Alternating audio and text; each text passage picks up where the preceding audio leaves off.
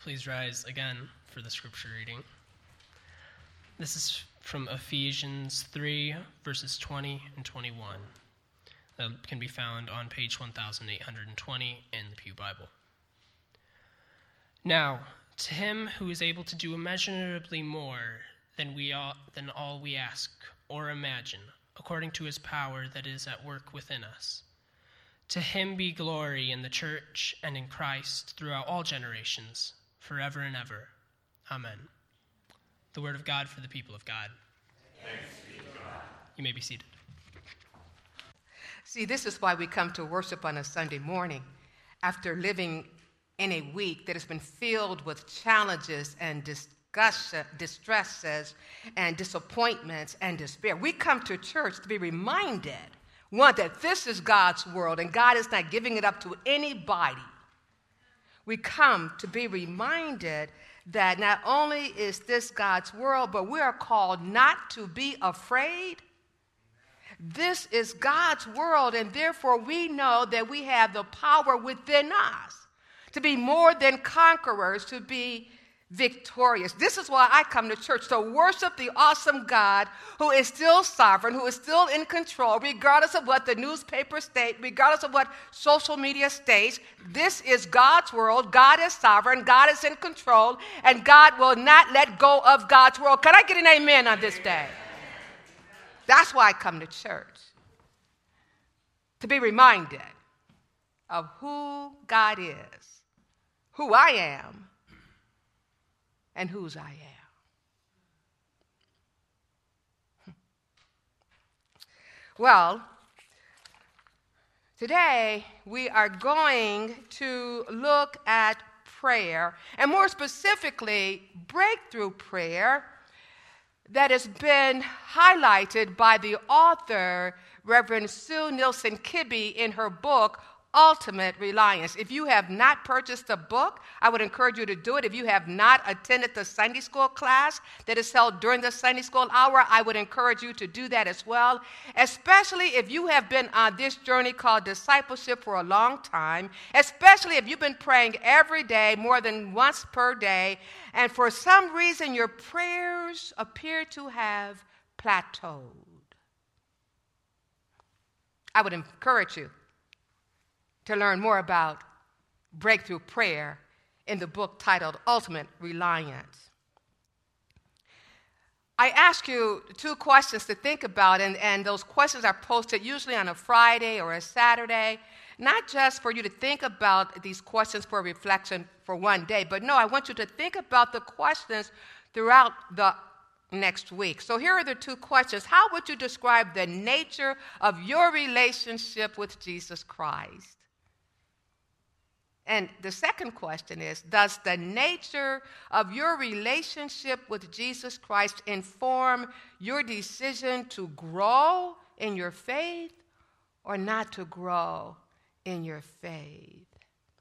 From the time an individual enters a viable congregation, that individual soon discovers that prayer is a common word and hopefully practiced. Prayer primarily is a relationship and not a discipline that God is asking for. It's about relatedness, not rules. You see, God's prevailing power is released through prayer. So on this faith journey, we have to pray because, in case you did not know it, prayer is the lifeblood of the individual Christian. And prayer is the lifeblood of the Church of Jesus Christ. And so a prerequisite for us on this journey of faith is, one, we believe in prayer, and we believe in the power of prayer. And we have a relationship with the God whom Jesus Christ has revealed, a God of grace, a God of mercy, a God of love. On this day, we want to remind ourselves that we do want to grow. You may not want to grow, but I'm just going to hope that you do want to grow as a disciple of Jesus Christ. And because you do, then you will take the time to pray. Not just any prayer, not just the rote prayers, not just the now I lay me down to sleep prayers, not just the Lord help me and my family, that's all kind of prayers. No. On this journey called faith, we're called to be more intentional about praying the prayers that will help us to grow more and more into the likeness of Jesus Christ. We will pray the prayers that will ask God to help us as individuals to take on the likeness of Jesus Christ. When I see you, I want to be able to see Jesus Christ.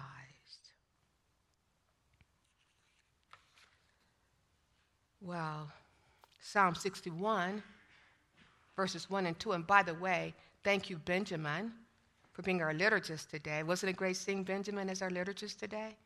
Be sure to thank God for Benjamin, and then be sure to thank Benjamin.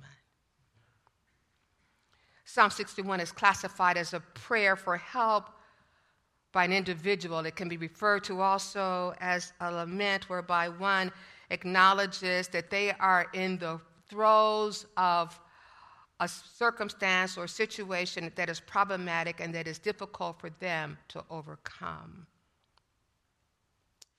This is a petition for help.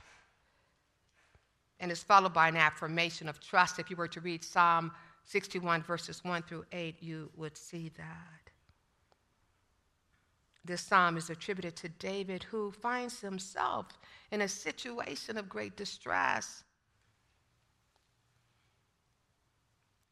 He's faint, he says.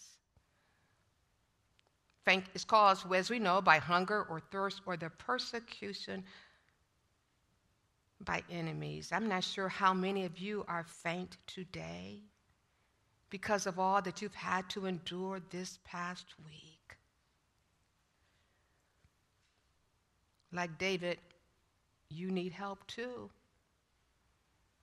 And like David, may you acknowledge that God is the source of that help.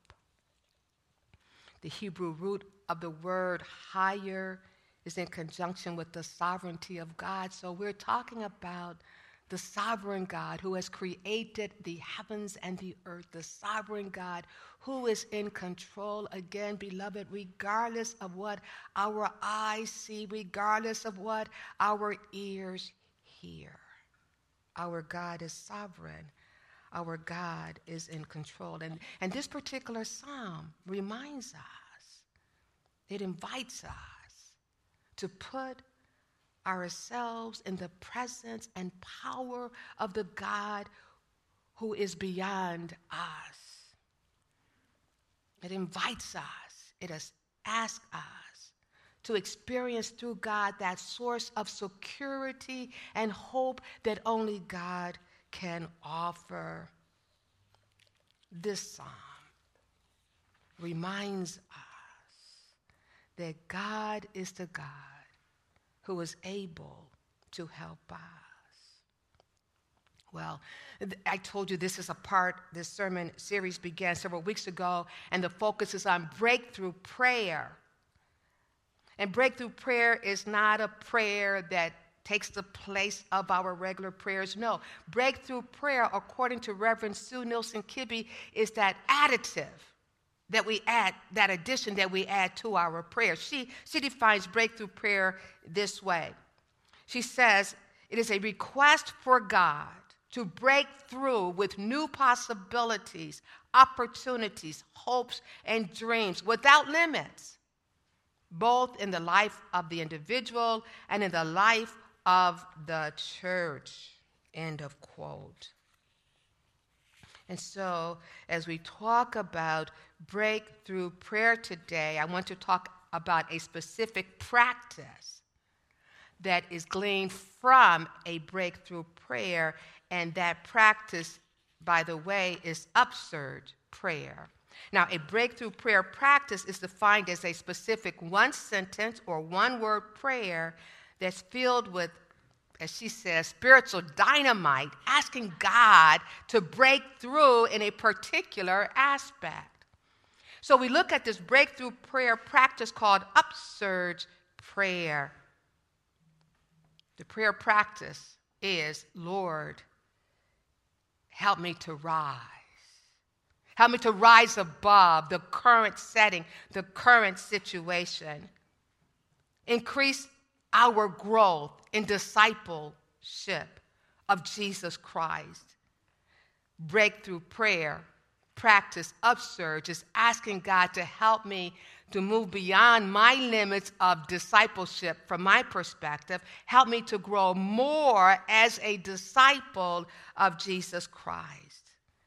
And we ask God to do the miraculous. We ask God to provide us with the resources beyond ourselves for the accomplishment of this prayer.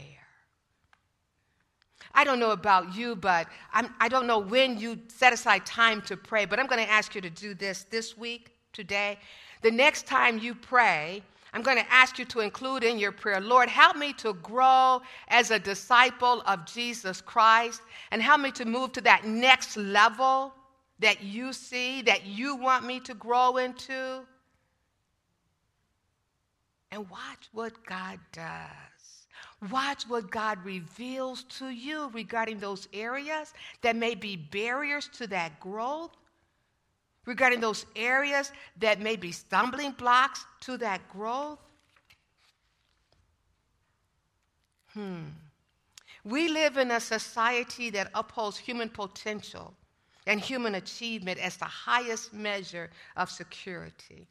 But David reminds us in Psalm 61 that sometimes we will reach a place whereby we just don't have the strength to move beyond where we are. We don't know how to move forward.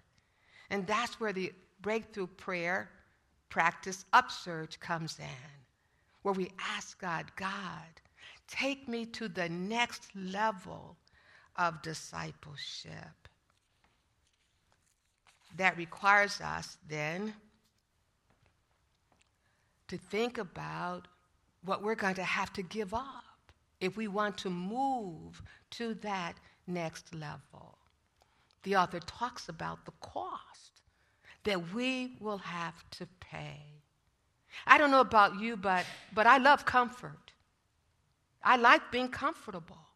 And let's face it, by the time we reach a certain age, we think we're owed comfort, right?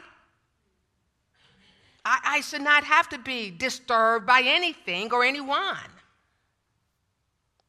But if we are to grow as disciples of Jesus Christ, we will need to understand that it's going to cost us something. And the first thing that it's going to cost us is we're going to have to let go or leave behind those attitudes, those behaviors, those habits, those deep-seated attitudes, pride, insecurity, that will serve as a hindrance to our moving to that next level of discipleship. What is it going to cost us? We need to just stop complaining about how hard the journey is called discipleship.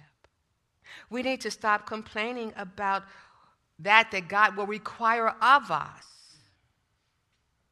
We need to stop complaining about not wanting to trust God more and more and more. And I may not complain with my words, but I will complain with my attitude. God says, trust me. And I say, not yet. In Isaiah 41:10, God reminds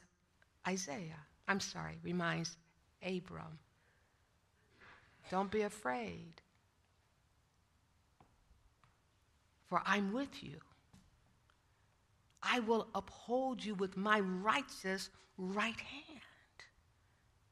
What does that mean for us as we strive to move beyond the limits that we've set for our own walk with God through Jesus Christ, discipleship? What that means is that wherever God calls us to go next on this journey of discipleship, we can trust God to be with us, and therefore we can trust God and we can say yes. What can prevent us from not wanting to continue on the journey? Or put it in another way, what's another cost that can hinder us on this journey? That is the challenges, the pain, the suffering that we may experience directly or indirectly. Jesus said in John chapter 16, verse 33, in this world you will have trials and tribulations. But be of good cheer. I've overcome the world. Sometimes those trials and those tribulations appear to be so huge that they hinder us from wanting to move beyond the limit that we've set for ourselves as disciples of Jesus Christ. On this journey called discipleship, God wants to mature us. God wants to grow us up so that we will take on the likeness of Jesus Christ. So in place of those cost factors, there are some things that we can hold on to, the author says, that we can hold on to. She calls them prayer handholds. What's a word that can help you to hold on? Choose, she says. Make the decision today that you will choose to act in faith, whatever God is calling you to do. Remember in Deuteronomy 30, verse 19, Moses said to the people, now choose life so that you and your descendants will live. We are called to choose to act in faith. Of rock or strength, solidness. Go home and pick up a rock. And every time you enter your prayer closet, wherever that might be, look at the rock. Because that rock reminds us of the solidness of our God, who has been revealed through Jesus Christ, who provides us with the strength that we need. This Upsurge prayer is a prayer that we pray asking God to help us to grow beyond the limits that we've set as disciples of Jesus Christ. It's also a prayer that we can pray whenever we find ourselves in a situation and we feel ill-equipped. We feel that we just don't have what we need to address the task. It's in that moment that we can pray that Upsurge prayer, a rock, God, that is higher than I. And when I pray that, oh God, rock that is higher than I, I'm asking God for God to reveal God's hopes, God's possibilities, God's opportunities, God's dreams in that situation. Evangel Heights church family and friends, Jesus said to his disciples in Mark chapter 11, verses 15 and 17, my house is to be called a house of prayer. I've told you, prayer is the lifeblood of the disciple. Prayer is the lifeblood of the church of Jesus Christ. And God is calling us through this special time of looking at prayer through the lens of the book Ultimate Reliance, written by the author, Reverend Sue Nielsen Kibbe. God is calling us to think about prayer from a limitless perspective.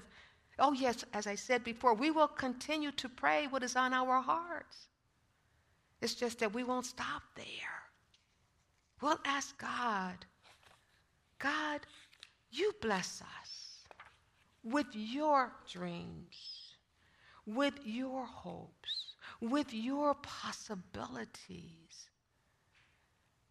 And I will tell you this, when we do that, when we allow God to have free reign of our lives as disciples, we will live out what Ephesians chapter 3, verses 20 and 21 reveals to us.